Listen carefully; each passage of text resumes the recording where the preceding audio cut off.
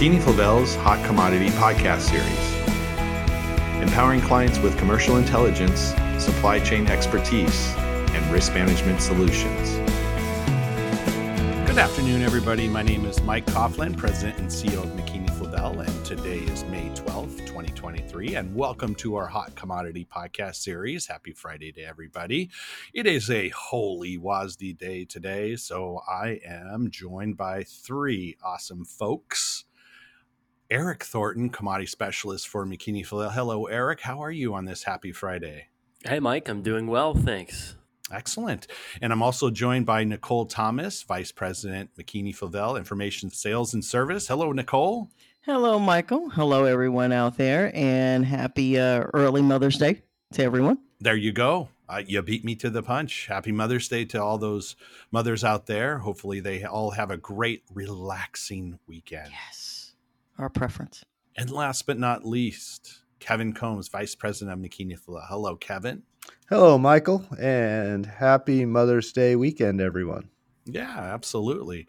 Absolutely. And I got to say something just real quick. Got a big game tomorrow at 9 a.m. and Nate's team's playing the Poison Toads in the playoffs. So I hope they win. The Poison Toads, they're tough, but I think Nate's Vipers can beat them. Go Vipers. Yeah, go Vipers. Vipers Go for the win, baby. I think snakes can beat poisonous toads. I think you're right. Yeah, I think Snakes are poisonous too. Even more poisonous, That's right? right. There you go. There you go, Eric. So good luck, Let's Nate. go. I hope you win. I'll be cheering in the dugout with you. So Nicole and Eric, we're just blessed to have Kevin today because he has a rule about Friday WASDEs. Right.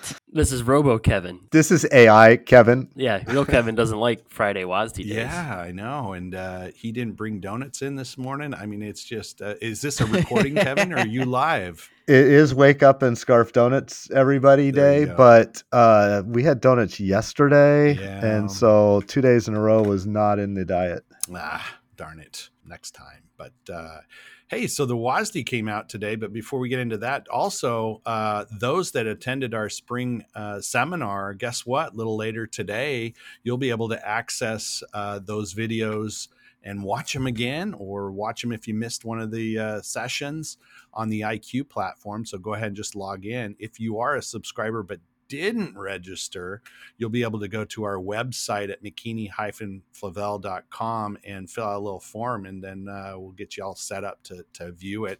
And if you don't know what I'm talking about with IQ platform, shame on you. You can come take a test drive, fill out that same form on our website, and you can get access to that great content. All right, now with the WASDE report. I thought we would mix it up today, folks, and let's go ahead and start with Kevin. And Kevin, what did they do on sugar? Well, two things. Today is obviously the first day, our first report covering the new crop for 2023-24, and then they did make a few revisions to 22-23. So let's start with 23. And at this point, May, we're more than halfway through the year, and the changes aren't drastic, but they were a little bit interesting. Production-wise, Florida is the only production still going on, and they lowered, actually it's wrapped up, but 29,000 tons lower for Florida. Beet production, because of early harvest change and finalizing numbers, was just a 5,000 ton increase. On imports, it was a little interesting because we know Mexico's having a very rough crop here, and it keeps shrinking. And so imports from Mexico were lowered 65,000 tons, basically USDA saying they're not going to have enough low pole sugar to meet their full quota. So they took 65,000 tons off of there. And then the amazing sugar deliveries.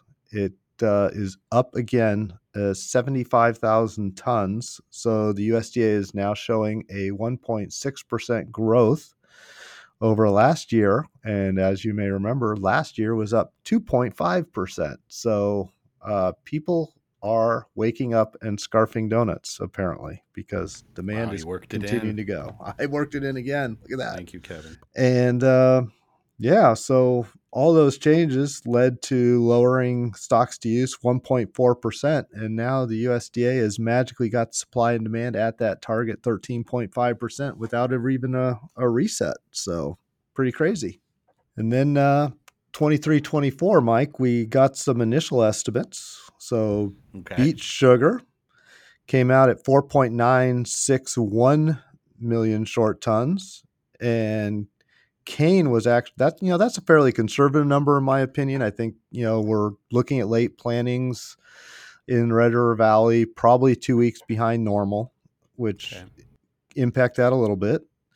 And then cane, on the other hand, they've come out strong at 4.264 million short tons, and Louisiana leading the way at 2.09 million short tons raw value. So big crop coming up for Louisiana. Hopefully we don't have any weather issues, freezes, etc., hurricanes to have any impact there. Kevin, I'm going to have to stop you for a second and ask you the big question on beet plantings. You say we're a few weeks behind. What is your opinion? I mean, can they catch up? And obviously the summer will be determined by Mother Nature, but is that an area for concern for you at this point? Well, when you look at plantings, May 5th is kind of the magic date when we like to see about 50% plantings done in Red River Valley. And the last numbers here for planting progress showed North Dakota at 1%. I can't remember the Minnesota number, but it was also 20 some odd percent below normal pace. So those are concerning numbers, but they can get the beet crop planted in Red River Valley in like 2 weeks. So if weather holds, things continue to stay dry, I think they could be about 2 weeks behind. Maybe some growers be like 3 weeks behind. And if the weather holds up over the summer, we get the warm days, I think the crop can make up for a lot of that time and you can still get good yields. But, you're probably, going to think that the crop would be somewhere around 1 to 2 tons per acre lower than normal at this point based on normal weather. But, things can improve quick. Wow, Kevin, that's pretty incredible. So it sounds like you're still optimistic about the crop, correct? Yes. So still optimistic. And again, just got to get some magic weather to produce a big crop. And like I said, I just think that the beet crop could get back above 5.1 fairly easily with good weather. That's good to hear. Yes. And then, when you look at imports, the USDA really sets the quotas up at the minimum level. So there's not really anything to get exciting about on the import side yet. We'll, wait till we get further along in the process before USDA really hammers those numbers home. And then on deliveries, we talked about 2.5% and then 1.6% this year. And they continue the trend of declining growth to zero growth for 23-24. So I guess maybe they're seeing these high prices and thinking high prices will cure high prices and demand will come down a little bit. So other than that, Mexico had a couple of interesting numbers as well. They lowered production in Mexico by 175,000 tons down to 5.385, which I think is still an overly optimistic number at this point. Crop is 90% done and the yields are falling quickly. Okay. And then for 23-24, a little bit of good news. They are projecting 5.9 million tons. So they are getting a decent rebound in the forecast for next year, which is along the lines of what we were thinking, just stronger area expected. And then just putting in kind of an average yield would get you up close to that 5.9 million metric tons number. So excellent. That's pretty much it for sugar. Okay, great. Thank you, Kevin. Let's move over to wheat. And Eric, what happened on today's WASDE with wheat? Yeah, a whole lot happened, Mike. I'd say we knew going into the first look at 23-24, no huge expectations for a large crop. We knew that the drought in the Southern Plains really is going to look to have some below average numbers there for the hard red winter wheat crop. And, we knew it was going to be bad, but, kind of get a little bit of a question answered as to just how bad can it be. And boy, USDA actually was most pessimistic out there in terms of their numbers versus even some of the pre-report trade guesses. So they came out with total production only 9 million bushels higher versus the year prior. Wow. At 1.659 billion bushels. And that's pretty lowly in getting there. We had a very low yield at 44.7 bushels per acre. That's almost 2 bushels lower than last year. And looking at a harvested area of just 37.1 million acres. And, considering that we planted 4.2 million acres, or at least we're projected to plant 4.2 million acres more this year, we, at least from a projection standpoint from the USDA, are only going to harvest an additional 1.6 million. So not great rate at all for production. And like I said, USDA was actually most pessimistic even out of the pre-report guesses. So we had an average estimate going into today's number for production, at least, to be 1.81 billion bushels. And the lowest guess even headed into the report was 1.69 billion bushels. So the USDA was, like I said, was the lowest number when considering, roughly 30 or so analyst expectations. And, we could still see some changes to that number here on out. We're having the kickoff to the Kansas Wheat Quality Tour next Monday, so we'll start to get boots on the ground and get some actual field results. Again, going to be pretty bad. Definitely we'll see some struggling crops and pretty low yields, but I think USDA clearly is just kind of getting out ahead of that and, setting expectations that we're going to be well below average for yield, harvest rate, and a low production number. And we also have the spring wheat acreage to finish planting, similar to Kevin's comments on sugar beets being behind. So is spring wheat. So we'll have to see where that crop materializes over the coming months. Because for now, USDA is just using trendline yields for other spring wheat and durum wheat. But some chances there for that final yield to maybe move a little higher if we have exceptional weather and yields in the northern plains this summer.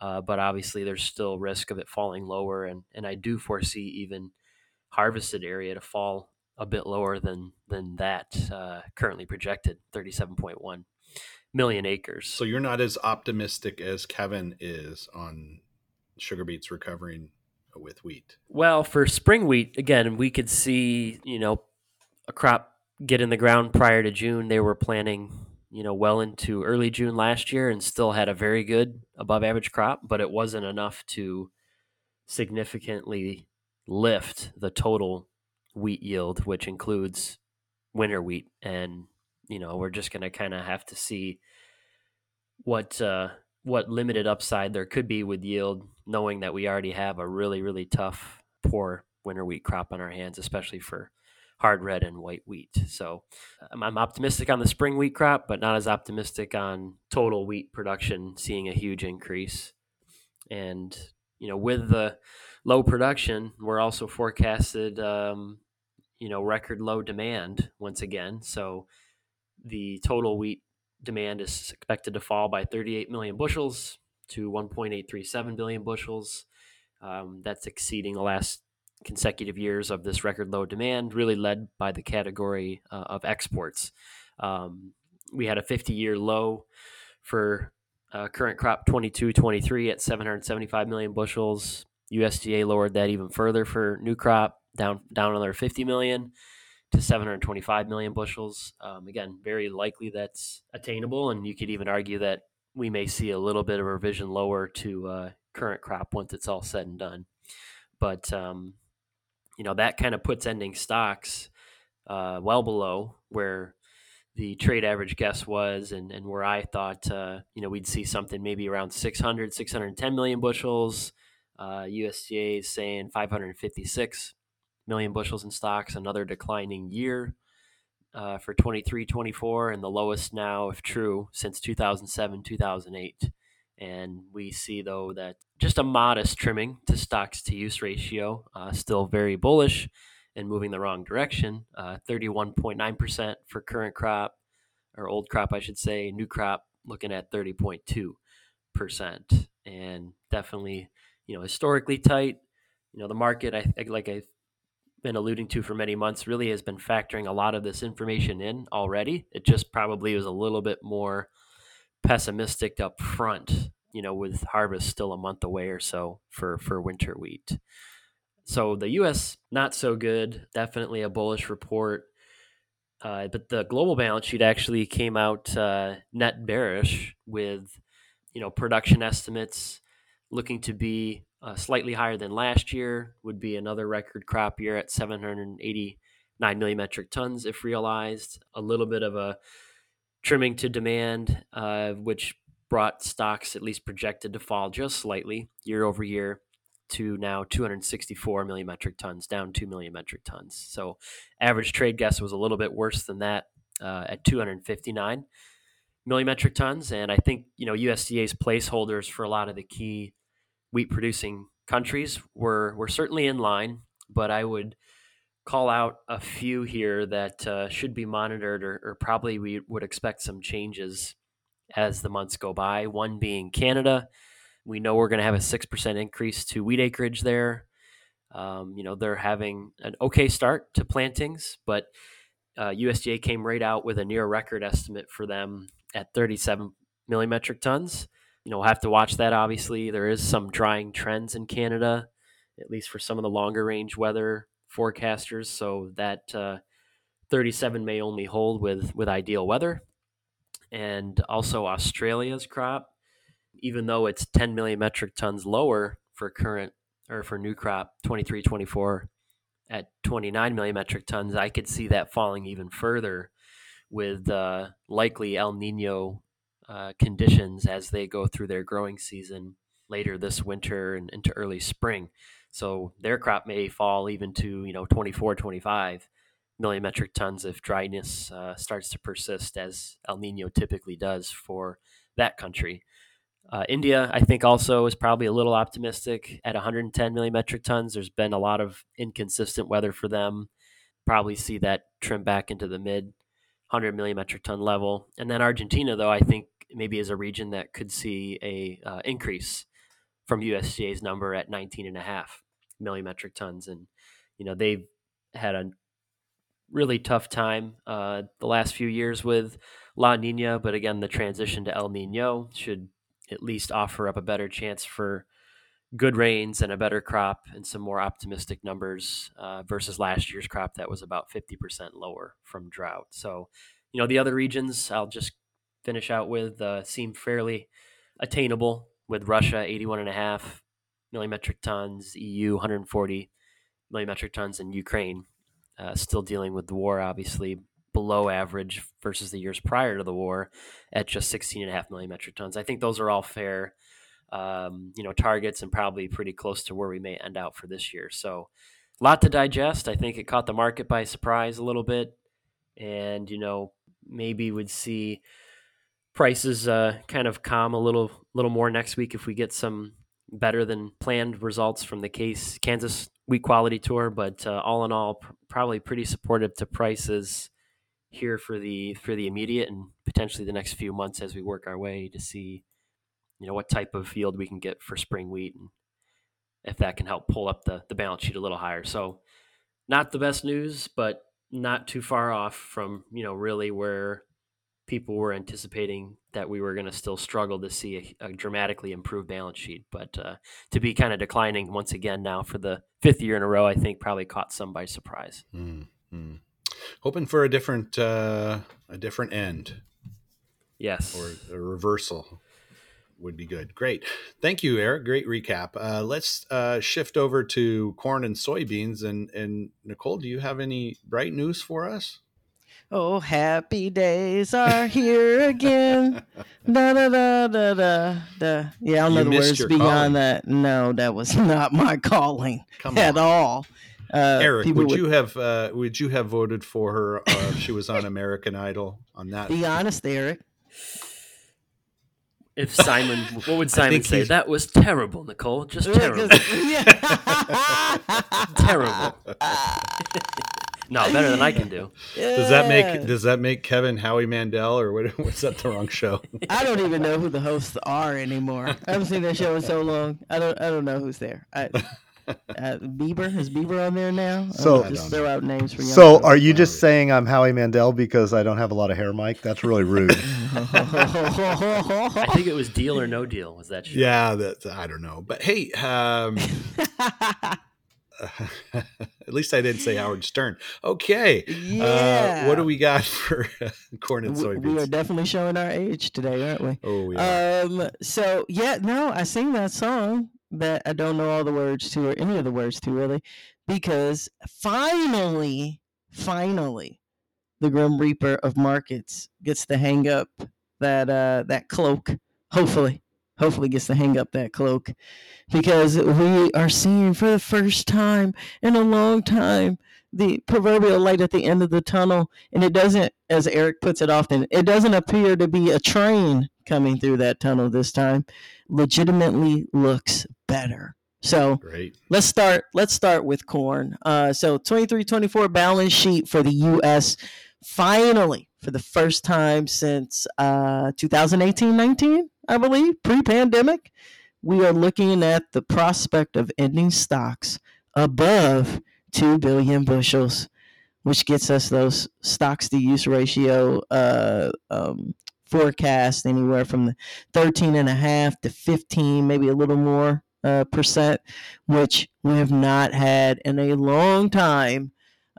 So incredibly enthused about that.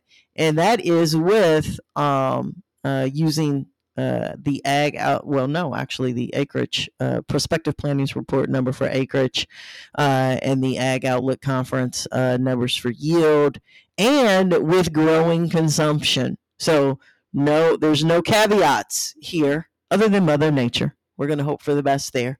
So as I kind of looked at the consumption assumptions, because I like making things rhyme. 5.65 billion for feed. Arguably, that number could come down a little bit. I mean, we've got much lower animal inventories than we have in years past, and with the outlook for some economic weakness globally, may even limit export demand for us for the meat products. So we could actually see that number build from there. Also, with the ending stocks number build, let me be clear. Minor recovery to ethanol demand, pretty similar to what we're seeing this year. You know, arguably, at least from a domestic standpoint, ethanol consumption is arguably plateaued. So I think we're going to live in this space of, you know, somewhere between 5.2 and 5.4 billion bushels of corn usage every year, barring, you know, we get some large new export market to send more of that ethanol. But everyone's kind of doing their own thing in their own country, so not too incredibly optimistic about that. But again, good for the ending stock scenario. And then for exports, I would say USDA took kind of a safe mid-road spot for that projection at 2.1 billion bushels. The reality is that could move lower if Brazil has another stellar crop next year, as well as if we get that full rebound for Argentina. Not to mention the safrinha crop. The current year's safrinha crop is looking pretty good down there as well. So plenty of competition from that export standpoint that could limit some of that demand for us down the road.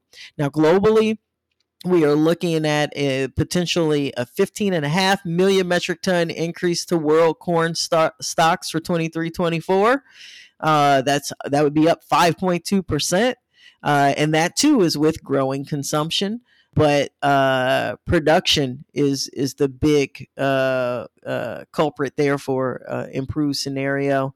We could see overall things kind of balance out a little better than what we've been looking at in the last few years. This is assuming a pretty similar crop for Brazil at 129 million tons. So, you know, in all in all reality, they could do better than that with good weather. And a rebound in our production for Argentina, looking for that to increase by 46% year over year, back to normal around 54 million tons. The one, I guess, kind of negative aspect of the global balance sheet, that Ukrainian crop, that's projected to fall to 22 million tons this year, which would be down from 5 million ton, or down by 5 million tons from 22-23. And accordingly, exports are projected to fall by 9 million tons. And it's worth noting that the negotiations are ongoing for the extension of the grain shipment corridor between Russia and Ukraine, trying to extend that through the middle of July.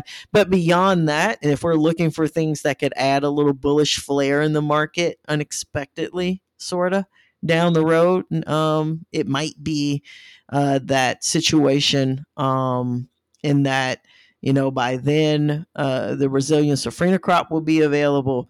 We've talked with clients as to how China has been a big recipient of the grain that has been moving through that corridor. And accordingly, they may just shift their attention to South America, to Brazil, and there not be as big of a need from their end anyway for that contract or that agreement to be renewed. So we'll see what comes down the road for that. Now, as far as the current marketing year is concerned, pretty minor changes. We now see the domestic ending stocks above 1.4 billion. That's on a reduction to the export category. We've all kind of seen that coming. Last few weeks have brought a lot of cancellations of shipments, most notably by China, that has had folks kind of scratching their head as to how we could even manage to ship out as many exports as we were looking at on that 22-23 balance sheet. So, like I said, I think that's been expected and probably considered in the market for a while now. And when you look at global ending stocks, they too were raised a bit for the current marketing year by 2 million tons, and now sit at about 297.4 million tons. So as far as the corn balance sheet was concerned, bottom line in today's report, again, bearish outlook, much better production outlook for most of the world's major producers / exporters, excluding Ukraine.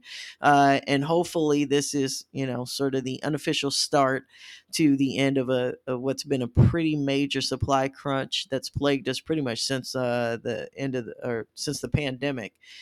So just need weather to cooperate, and we need things to be calm from a geopolitical standpoint, and we should be good. So let's talk about soy.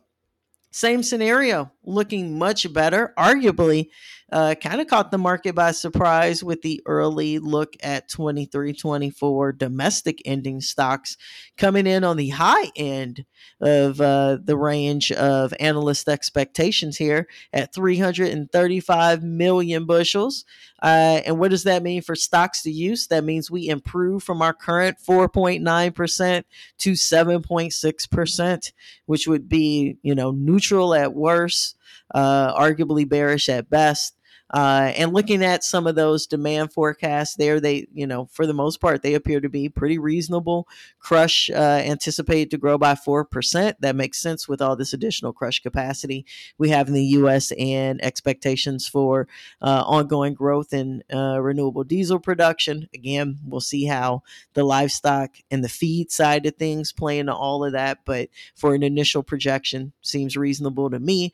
Exports, again, I think the suggestion is reasonable, but I also think it's the category with the most in the way of uncertainty, most notably because there's a bevy of factors related to China, including growing imports from South America. This week, there was an article out about the approval of their first gene-edited soybean seed. So longer term, they're definitely looking to increase yield to improve their own domestic production of soy. We've been talking about the reduction in the soybean meal inclusion in some of these feed rations, and we continue to hear rumors of more ASF to impact that hog herd. So overall, that leaves in the question, what are export number, our export number will be for 23-24, considering that China usually represents about 2/3 of that category. So something to follow longer term that could actually help those stocks build additionally, potentially. And from the global balance sheet, also anticipating a major improvement, growth of ending stocks by about 20 million tons to 122.5 million in 23-24, with much better production globally, projected to rise by about 11% year over year. And that includes Argentina getting back to normal, nearly double where it stands today, looking at about 48 million tons. And Brazil is also expected to grow additionally. They had a huge crop this year, and they're looking to add another 8 million tons to their record-setting crop of this year. So, and that, again, along with global consumption increases, in this case, up by 26 million tons year over year, a little less than 5%, still looking pretty good, again, because that production scenario, that outlook is so much better than what we've been dealing with the last few years. Now, regarding the current marketing year, very minor changes. We saw U.S. soybean stocks increase by 5 million bushels due to an upward revision to imports. So really no change on the consumption side of things, but that import number is now at 20 million bushels. And so all in all, very, very minor increase to ending stocks there. Then from a global standpoint, ending stocks were also raised this time by 75,000 metric tons to 101. Now, one thing to note there is that as far as that stocks number is concerned, USDA did not touch Argentina's production. They left it at 27 million tons. If you are reading a lot of what's coming out of Argentina, South America in general, and their projections for that soy crop, some have it as low as 22 million tons. There's been some numbers thrown out that were even lower than that. So we could see additional revisions to that down the road. But again, another thing I think has already been digested by the market. And then lastly, let me speak a little bit about soybean oil. And this is where things got a little interesting for me. So you look at the 23-24 initial projections, and they have soybean oil stocks domestically declining from 22-23. And they have that 23-24 number pegged at 1.83 billion pounds. I disagree with this. Now, I fully understand this is the first balance sheet to be published for 23-24, and it's always just kind of a start with a lot to change along the way. But my issue with it is most notably being pretty aggressive with the biofuel usage. And if we look at even where we are currently, I would argue that number is overstated for 22-23 at 11.6 billion pounds. I don't think we're going to get remotely close to that. If I wanted to be gracious, I might say 11-ish. So I think there's more to be added to the ending stocks for 22-23 that are going to play into the carry in for 23-24 that would help boost those ending stocks. But also looking at USDA's projection for biofuel consumption in 23-24, they're still being pretty aggressive there too, 12.5 billion. So if we're kind of struggling to hit the optimistic number we have for the current marketing year, I might argue that it's a bit premature to suggest that we're going to get another 900 million pounds of consumption in an environment where things seem to be slowing down a bit. Not dramatically, but slowing down. And even within that renewable diesel category, and that's not even taken into account that we are already seeing growing consumption of canola oil for the biofuel category, now that we can put that in renewable diesel as well. So that one is a bit of a head scratcher for me. The other two, food use with a modest decline. I could see that considering the potential for more usage of canola oil based on, pretty competitive prices with soybean oil within the food category, and also palm oil. And that too being pretty competitive, and with the all the flexible formulation and formulation adjustments we've seen over the last year and a half, very plausible that number could come down a bit next year. And exports, they kept low at 600 million pounds. This one I was kind of wondering how they were going to handle that, considering this year was such a steep decline from years prior. And when you kind of look at what we've done historically, the question was, in this new era of more domestic consumption of that soybean oil, might they be a little more conservative with consumption in the export category? In this case, they did, keeping that low and projecting that at 600 million pounds to start the year. So we'll see how that plays out. And then from a global standpoint, one other thing I'd like to highlight: global ending stocks of soybean oil were left unchanged for 22-23. So good there. And just a modest increase anticipated for 23-24. But the thing that did catch my attention, when you looked at vegetable oil, the global vegetable oil stocks shows a very modest year over year improvement of less than 1 million tons to about 30.6 million tons in 23-24. And I think what is being considered there is the potential negative effect of El Nino on palm oil production in Southeast Asia. That climate pattern tends to lead to drier conditions in that part of the world. And in fact, that region is dry now, ahead of the climate switch. We're not even in El Nino yet. So we're probably going to enter into that El Nino phase with some existing soil moisture deficits that could build additionally before El Nino actually takes hold, which is being forecasted for as early as later this summer or sometime here in the second half of this year. So overall, again, pretty bearish report. You see those soybean oil futures coming down underneath 50 cents a pound again. Looking out into 2024, you're getting closer to 48 cents. And I do continue to be a proponent of, chipping away at that, but I'm feeling more and more confident that we get a good crop here in the U.S. this year. We get, anything remotely close to these numbers or better for South America as their initial expectations come out in September-ish, October timeframe. That by the beginning of next year, we've got confirmation of a good crop down there. We maybe have a little weakness in consumption globally, little pressure on consumption in the U.S. That, hey, who knows? We might be talking about 46 cents a pound bean oil, which though still historically high, gets us closer to that new normal and much, much better than what we've been experiencing for the last couple of years. Great. Thank you, Nicole.